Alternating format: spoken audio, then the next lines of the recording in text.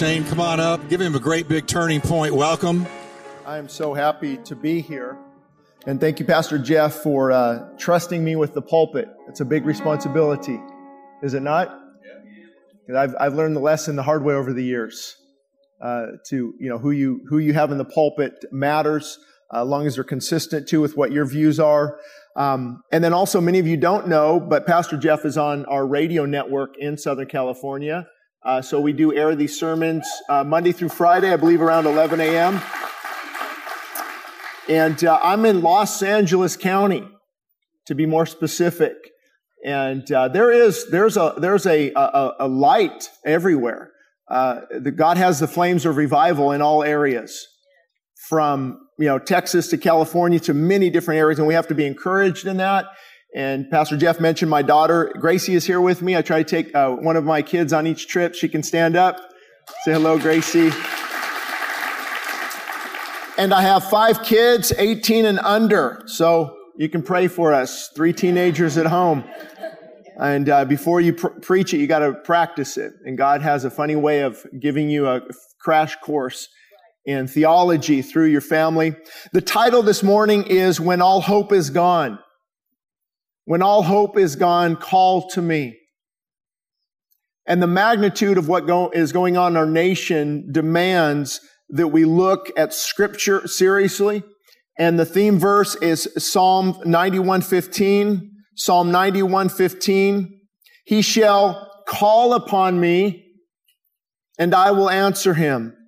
I will be with him in trouble, and I will deliver him and honor him. And what I love about this ministry is you have something that I also believe in. It's called context is king. You have to put Bible verses in their context, or you can have it say whatever you want. And so I'm going to pull a little bit from Psalm 91. I didn't have a lot of time to go through all of Psalm 91, but there's some key points here. And we agree on one thing for sure. America has stage 4 spiritual cancer. It has metastasized into all areas of life. It is shocking. It is alarming. But thank God there is always hope. And I remind people, God doesn't need the majority. He is the majority. You plus God is the majority. Did you know that? That should fuel your prayer life. You plus God is the majority. The only reason I'm standing here today is because of God's power of the Holy Spirit into my life. I should not be here. I should not be here. I was a mess especially in my early 20s. But thank God that God revives and renews. And anytime there is spiritual cancer, there is only one hope. There is only one remedy. There is only one solution. And that is when God brings a spiritual awakening. And we use the term revival a lot. And that's a very biblical term. And sometimes people get confused. Have you ever seen weird things on YouTube under the name of revival? That's not revival. Or you can have, hey, we're going to have revival meetings. That's good, but that's not really revival. Revival, the root word is a spiritual awakening. Any paramedics here or EMT, what am I doing? Reviving the dead. And that's why now more than ever before we need the pulpits of America to be aflamed with righteousness, to awaken the sleeping church. You are dead spiritually, and God says, awaken, spiritual church. Let me breathe life into you. Stop the seeker-sensitive messages and let the Spirit of God fall upon the church again. That's revival. And He's given me a desire for this 23 years ago when I came back to the Lord. I love reading books on revival, the Welsh revivals of the 1700s, and New Hebrides, and what God did in our nation. And you look back at any great moving of God's Spirit, and there was always a call to repentance and prayer and fasting and holiness and desperation. It's like a magnet that draws the Spirit of God to your life. And we're missing that because now we want to be popular and not controversial. And I hear this a lot, Shane, you offend people. Well, here's what I'm worried about. I don't want to offend God. Because when you preach the God's word and all of its purity through a heart of brokenness and humility, you will offend. It offends. It quickens. The word of God is like a fire that devours, a hammer that breaks a rock in pieces, and a sword that cuts and divides. Oh, we need the pulpits aflame with righteousness again, so people come in hungry for more of God.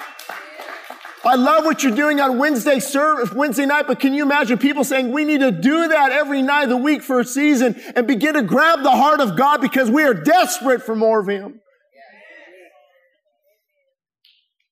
He shall call upon me, and I will answer. God says, I will answer. 91:1, he who dwells in the secret place. He who dwells in the secret place of the Most High shall abide under the shadow of the Almighty. This isn't a secret thing like you hear on Oprah. It's actually not a secret where God is saying, oh no, this is secretive. The thing is, very few find it. That's why it's secret. Something not known to most people. Most people don't know the fire of the Spirit, the call to revival and awakening, the hunger, the desire for God. And when you get into the presence of Christ and you're worshiping and I'm abiding in the secret place and God begins to work in your heart and break you and build you up and strengthen you. That secret place. Did you know that there's a place the Father waits for you? Unless I'm mistaken, Jesus said, when you go into your prayer closet, shut your door, and my Father will meet you there. There's a place where God will meet me at 2 a.m. He's not on break. There's a place where I can cry out to God and say, God, we are desperate to hear from you. We need to hear from you. Our nation is in shambles. Children are falling apart. Families are disintegrating. When is the church of the living God going to wake up? Business as usual is not going to cut it anymore, sir. Business as usual. Something's got to break. You have to seek in order to find. If you seek me with all of your heart, Jeremiah 29, you will find me, God says. Look at these promises. If you seek me. I've done whole sermons on this topic, and people where I pastor at the church, Westside Christian Fellowship, are familiar with this, but maybe you're not. That word seeking, especially if you go back into the Hebrew, is not casual. It's like, I don't know. Oh, I looked. Oh well, back to normal. I believe it's bakash, and it means you don't stop until you find. So if Pastor Jeff said, hey, Shane, come here. Your daughter went to the restroom. We can't find her. You think I would continue preaching? So hold on. After second service, let's look for her. Can we eat first? Everything would stop. The microphone would be, I have to find that which was lost. That now think about that. Oh God, I've got to lay hold of you. I don't feel it, but my feelings are going to come. My feelings are not the engine of the train. They are the boost. They follow self-discipline. God, I'm going to lay on this altar until I find you, because desperate people do desperate things. And I know this is a little extreme for most of America, but we've got to get back to extreme Christianity. We have extreme snowboarding, extreme mountain biking, extreme makeovers. Why can't we have an extreme and intense love for God and get back to that passion and that purity of His Word? Listen, I'm not trying to just make up emotions. I know I'm close to Hollywood and I see a lot of acting, but I'm not acting. The Spirit of God has revived my heart. The fire of God is true. What you don't know is I barely graduated high school with a 1.8. Still struggle with dyslexia, learning disabilities, writing books. That's a miracle. I was called stupid, overweight. I turned to steroids, crystal meth, alcohol. About destroyed my life. And the power of God came in and touched me and transformed me. So So forgive me. Some of us might get a little emotional during worship. I was lost, but now I'm found. I was blind, but now I see. See, has Christ awakened you? Has Christ come into your heart and truly transformed your life? So there's a passion for God and His Word. Well, I have good word for you. This is not a loving rebuke. It's an exhortation to turn back to God. In the church, we hear a lot about meditation, don't we? Thank God. But when do we hear? We need to hear more about adoration. Adoration, adoration. And we are waiting for God, are we not? But could it be that God is waiting on us? Think about that.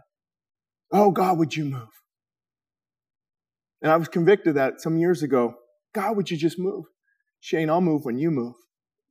He's a rewarder of those who seek Him from time to time. He's a rewarder of those who diligently seek Him. And again, I love word studies. You have to look at what the Bible's trying to. It's like a drop of water on a stone. A couple years later, it's going to begin to weave indentations into that stone. He who diligently seek me, I'm a rewarder. I will reward that. How does He reward us? With gold and riches? Oh, praise God, no. But with the fire of God. Worship comes alive. The Word of God came alive in my life when I turned. Oh, I've been missing this. I've been missing this. No wonder my mom put her Bible over my AC/DC albums. No wonder. And called down heaven, said, devil, you will not have this child. And the power of prayer. Oh, if we could get back to the power of prayer, church. Where is that call to prayer?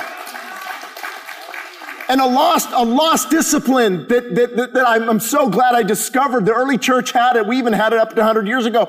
I don't want to offend, so please understand my heart. But this word is life-changing. It's called fasting. When I tell King Stomach, shut your mouth, I need to seek God. Because there's a fleshly appetite and a spiritual appetite. And whatever you feed grows the most in your heart. That's the power of fasting. It's not dogmatic and legalistic. Elisha fasted, Jesus fasted, Moses fasted, Ezra fasted, Esther fasted, David fasted, Paul fasted, and much fasting's often. It's not, God doesn't love me more, but I sure love Him more. 91:14, because He has set His love upon me. Talking again, God saying, because we've set our love upon Him, therefore I will deliver Him. I will set Him on high because He has known my name. One thing I love about the Bible is the promises of God. But what many people don't understand is they claim the promise, but forget it has conditions. His call is not to Washington and Hollywood and the media. If my media humbles themselves, if Sacramento would just humble themselves, if my people, and again, a guy of context, I know that was applied to Israel under the reign of Solomon. When I bring pestilence, when I bring famine, when I bring drought, if my people humble themselves and seek my face and turn from their wicked ways, if. Now, I love those armchair quarterbacks. You know, Shane, that's out of context. Okay, I'll give you the context, but are you telling me that if the church humbles themselves and pray and seeks His face and turn, that God might not revive us? Are you seriously telling me that? Because the principle still applies. The principle of brokenness and humility, conditional, because He has set His love upon me. Set His love upon me. And that word is like setting a bone in place. And let me be an encouragement to you. Sometimes I don't feel like preaching.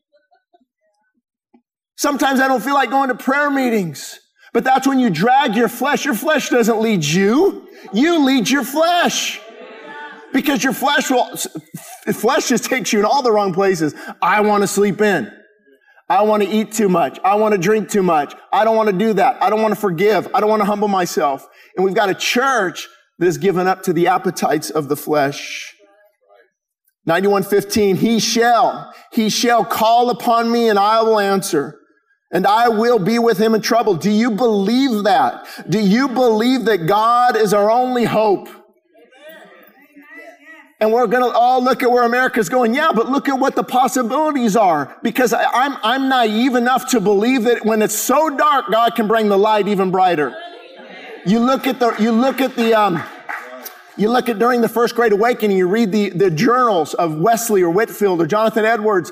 And Jonathan Edwards was writing, I believe, to one of the chief justices of the Supreme Court, and they acknowledge there's decadence across all of the land. Religion is barren. Drunkenness is abounding. What is going on? Our nation is crumbling. Oh, could you imagine that being fast forward to now? But God rose up and revived in that darkest hour, because I believe in the God who brings promises. And the negative Nellies and judgmental Jerrys, but Shane, haven't you read Revelation? I sure have, but I've also read the rest of the Bible, where God says, call upon me and I shall answer. We don't know the timing of things. We don't know that God might give us a measure of revival in our bondage. I'm not going to be buried 6 feet under and wish that I would have contended for revival for the next generation. Look at our kids. Look at our grandkids. Where's the desperation? So what do you do when all hope is gone? I want to share a few points with you, because you can get revived spiritually. I'm not as concerned about national revival as I am with individual revival, because that's what fuels the fire of a spiritual awakening. Getting a passion for God. Shouldn't there be a passion for God?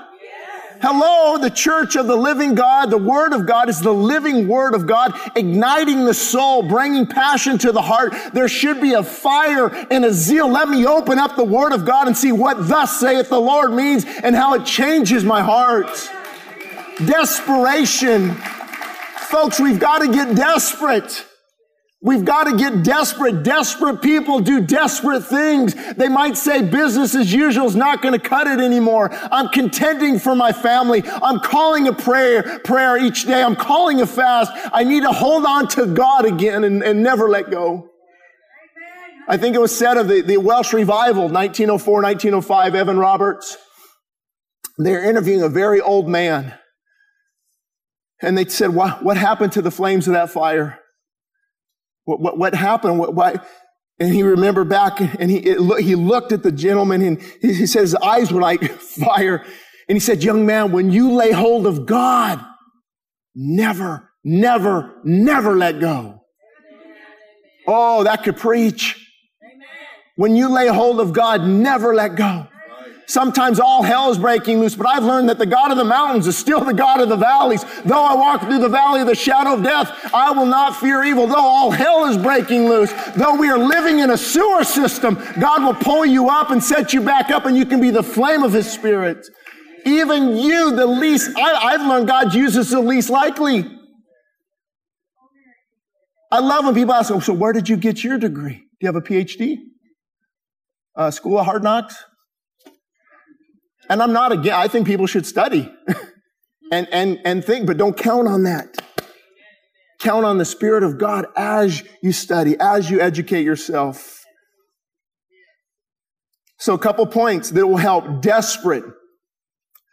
And just give me this when it's time's up.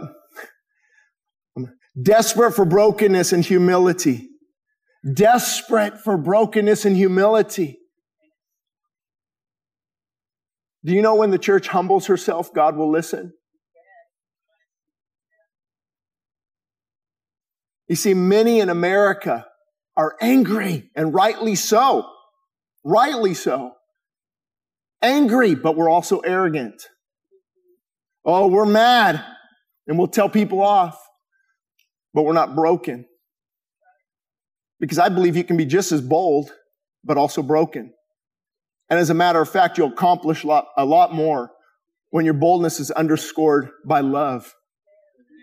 Because boldness is a direct fruit of the Holy Spirit. You know, we think the Holy Spirit and, this and no, boldness. Boldness to share the gospel. Boldness to confront this culture that is spinning out of control. brokenness and humility. Humble yourself before God that He may exalt you. What does that look like? You go to your spouse and you say, I've been wrong. I've been an angry man. I've been an arrogant woman. God, help me. I need to seek God again like never before. I know I need to work on things, but God, please, I want to be used by you. Do you always have to be right? Critical Cathys. Listen, I always had to be right. I came back to the Lord and I was reading systematic theology and I could quote Calvin, Hodge, and of course, Geisler and Spurgeon's lectures to my students, and I had all this knowledge. And I was going to go tell people off. I was a sin sniffer.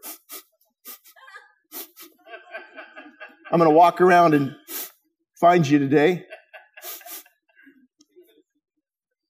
And in 2005, my mom gave me a wake-up call. She said, Shane, nobody wants to be around you.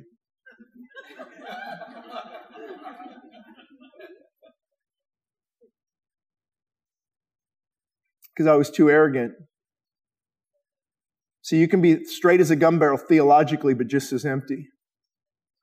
But you get a man who's on fire for God with a theological underpinning, that is how God changes the church and changes our nation. You have to have both. You have to have the spirit of love and humility, but also the boldness and the preaching. D. Martin Lloyd-Jones said that preaching is theology coming through a man who's on fire. You need both of those things. And I just released a video on YouTube the other day. And I don't know the exact title, but a plea to conservative voices. I'm not going to name names. We know who these conservative voices are. But I want to say, guys, where is the humility? Where's the humility? Amen. This side says this, you come back with this. You do this mean meme, they do this meme. It's just attack.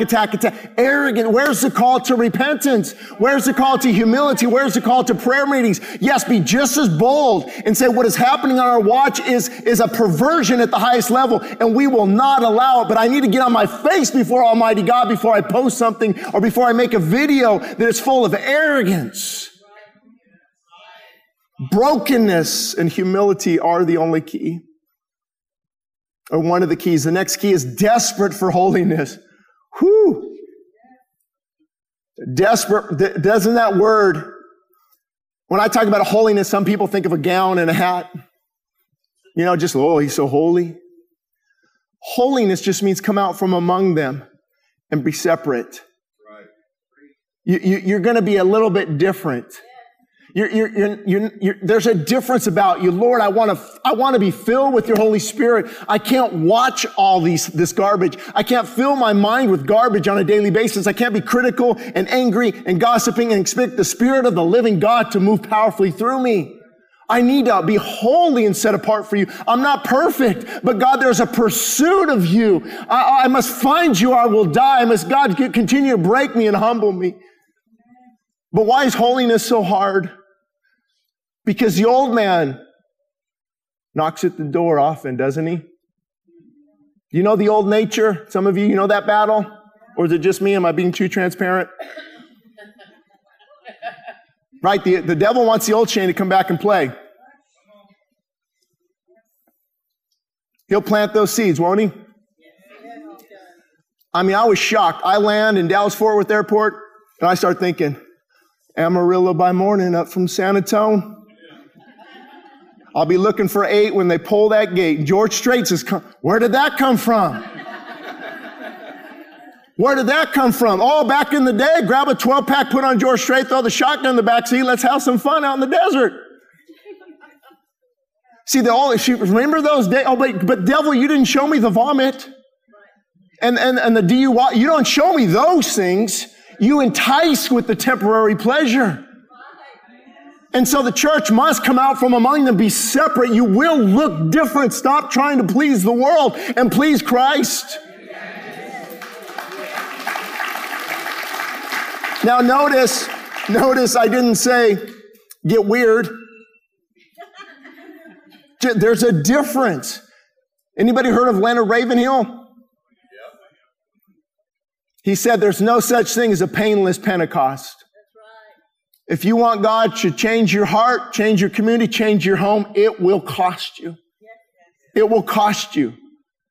friends, reputation, the desires of the flesh. And some people might be, oh my goodness, this guy's extreme. But see, I've tasted of the living water and I can never go back. Come and drink of this water and you will never thirst again, Christ said. There's an unction of the Spirit. There's a baptism of the Spirit, and you're full of God's love and grace, and the truth comes alive. Yes, it's difficult. Yes, it's challenging, but I want to hold on to that anchor for the rest of my life. The passion of Christ working in your life. And thank God this point applies at this church. I know for certain we need to be desperate for the truth. Oh my goodness, it's embarrassing to watch sermons out there. Especially a lot of the, and I'm not going to put down friends that are mega church pastors, of course. But a lot of times, man, they're telling people, of course you got thousands of people, so does a cult. You're telling them what they want to hear and not what they need to hear. What do we need to hear right now? Peace, peace. Peace, peace. Don't worry, everything's good. Do you know that was a sign of a false prophet? Hey, God's not upset. Peace, peace. No, don't listen to Jeremiah. Oh, that guy. Definitely don't listen to Isaiah. These guys are extreme. Everything's good, man. Just love.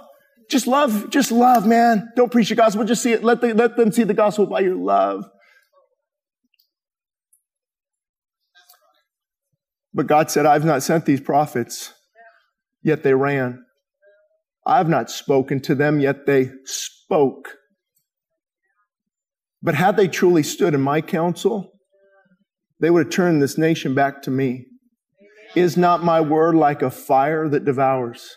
Is not my word like a hammer that breaks the rock in pieces? But you have perverted the words of the living God by not warning. Because true love warns, does it not? Yes.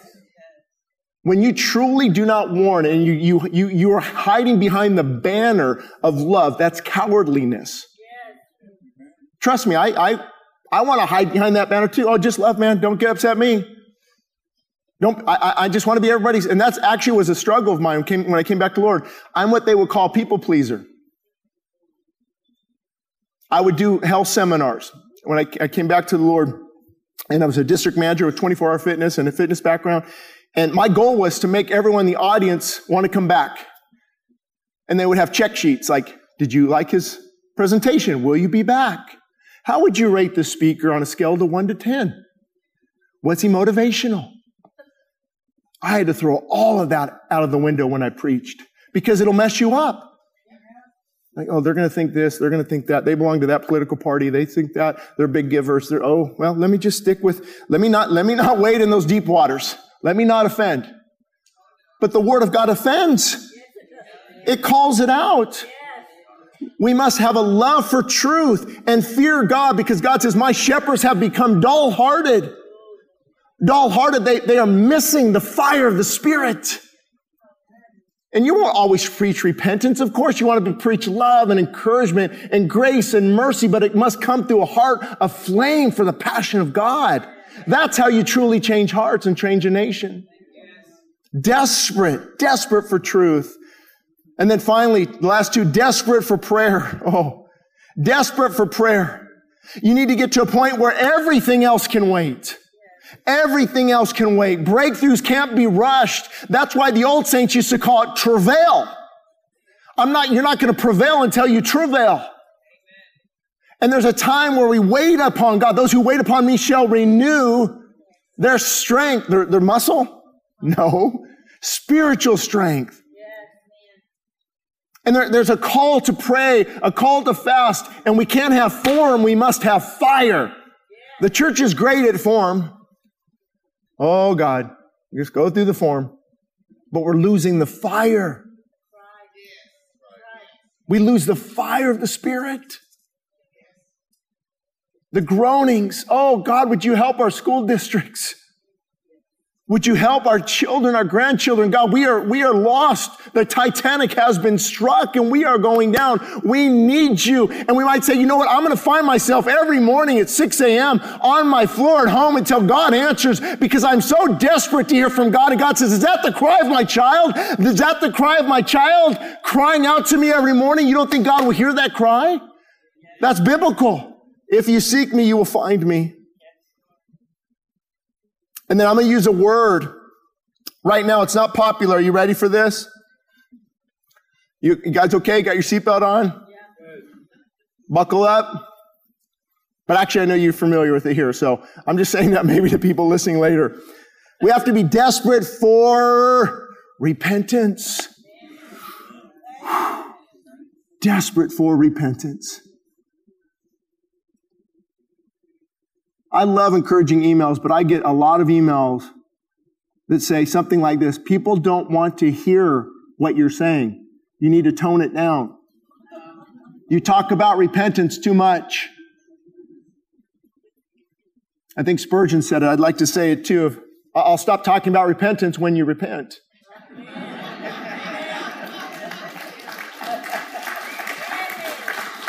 But it's actually a beautiful word. It means I'm off course, going this direction. Lord, I'm off course, and I'm what? Changing my mind only? Changing my actions. I'm turning. You can look it up in the Hebrew, the Greek. It's a turning back to God. I'm repenting and I'm turning back to God. And the posture might even change from stiff-necked to what? Oh, God. Oh, God, we're so desperate for you. God, we need to hear from you. See, it's a turning. It's repenting. That's our only hope, folks. Because we can come in, we can go to church, we can sing songs, but if business as usual isn't going to cut anymore, things have to change. That's what repentance is. So I know there's 3 types of people usually listening. Number 1, many of you there saying, amen. Amen. This is fueling my spiritual fire. And then there's another group where I camped out for a lot of years. Don't camp out here. It's what they call the prodigal son state. The wayward daughter, the Laodicean church, lukewarm. I would go to church on Sunday when it fit my schedule, but I wouldn't know God on Monday. But I was miserable. Hello? You're miserable when you're running from God. So why do we do it, Shane? Well, it's a word called pride. Pride, arrogance. My mom would drag me to church sometimes. I'm in my 20s. A lot bigger, heavier, steroids, bodybuilding. I'm in there, judging all you folks. What is this? What's the people at the altar for? What a bunch of sissies. But I'm dying inside. I was spiritually dead. I was dying inside. And I was mocking the very thing I need. And so that could be a good call this morning. Some of you need to return. God's word is crystal clear. If you return to me, I will return to you. And there's obviously a third group who maybe you've been playing church. You haven't truly repented and believed.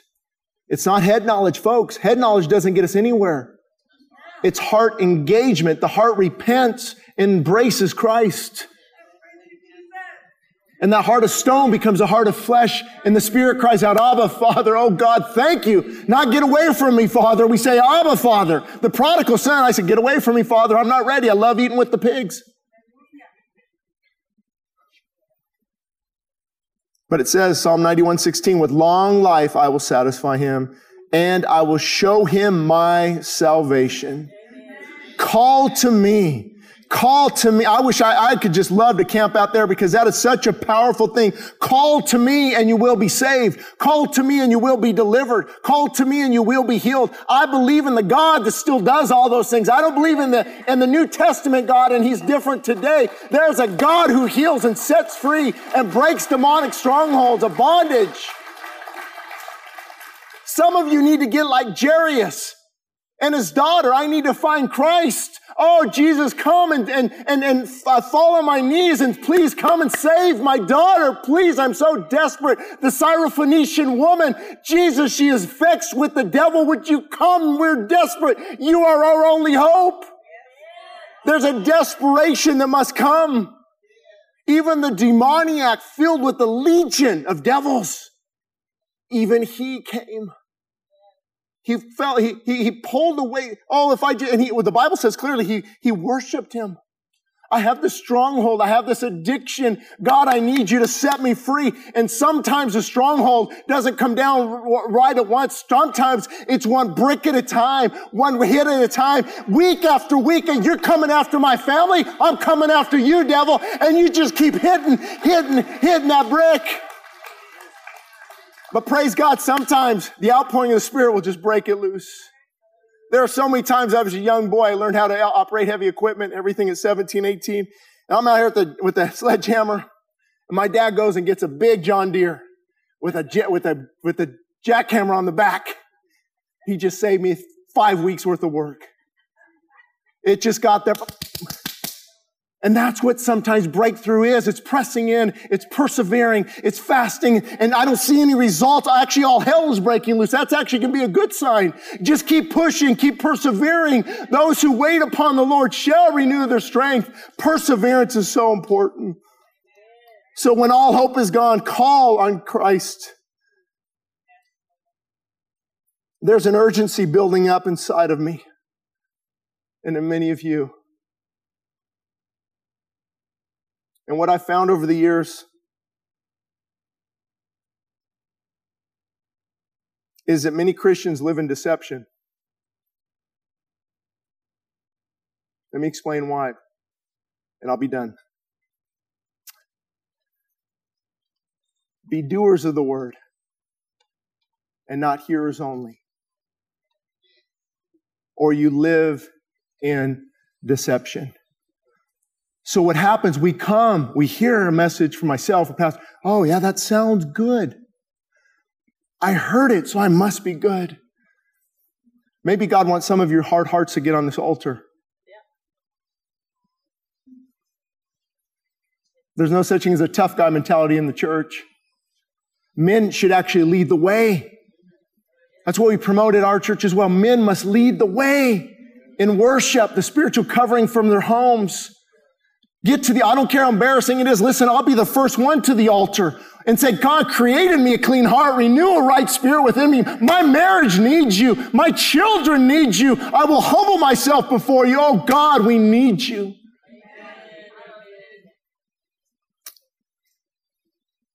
And if you don't know the Lord, you need to change that today. Times are getting difficult. Times are getting difficult. How do people get through life without Christ as a foundation? I would lose my mind. And I just heard it last week. Hey, Pastor, hey, I'll get to it someday. You know how many times I'm sure hey, I'm not ready right now. What they're saying is, let me have my fun. And once you bury enough people from crystal meth addiction, fentanyl, alcoholism, broken homes, you begin to realize, folks, there is no tomorrow. You're not guaranteed your next breath. Procrastination is the greatest tool the enemy has ever used. Even for believers, he's calling you. I'm convinced he's calling many of you to a deeper life through everything I just said, brokenness and humility and surrender. Shane, God can't do much to me. That's what I thought. As a dumb kid, my dad was from the farms of Oklahoma, just country boy. Couldn't talk well, couldn't speak well. But you'll be amazed at what God does through brokenness and humility. He uses the foolish things to confound the wise. I love when people say, Shane, you're pastoring? I thought you'd be dead by now.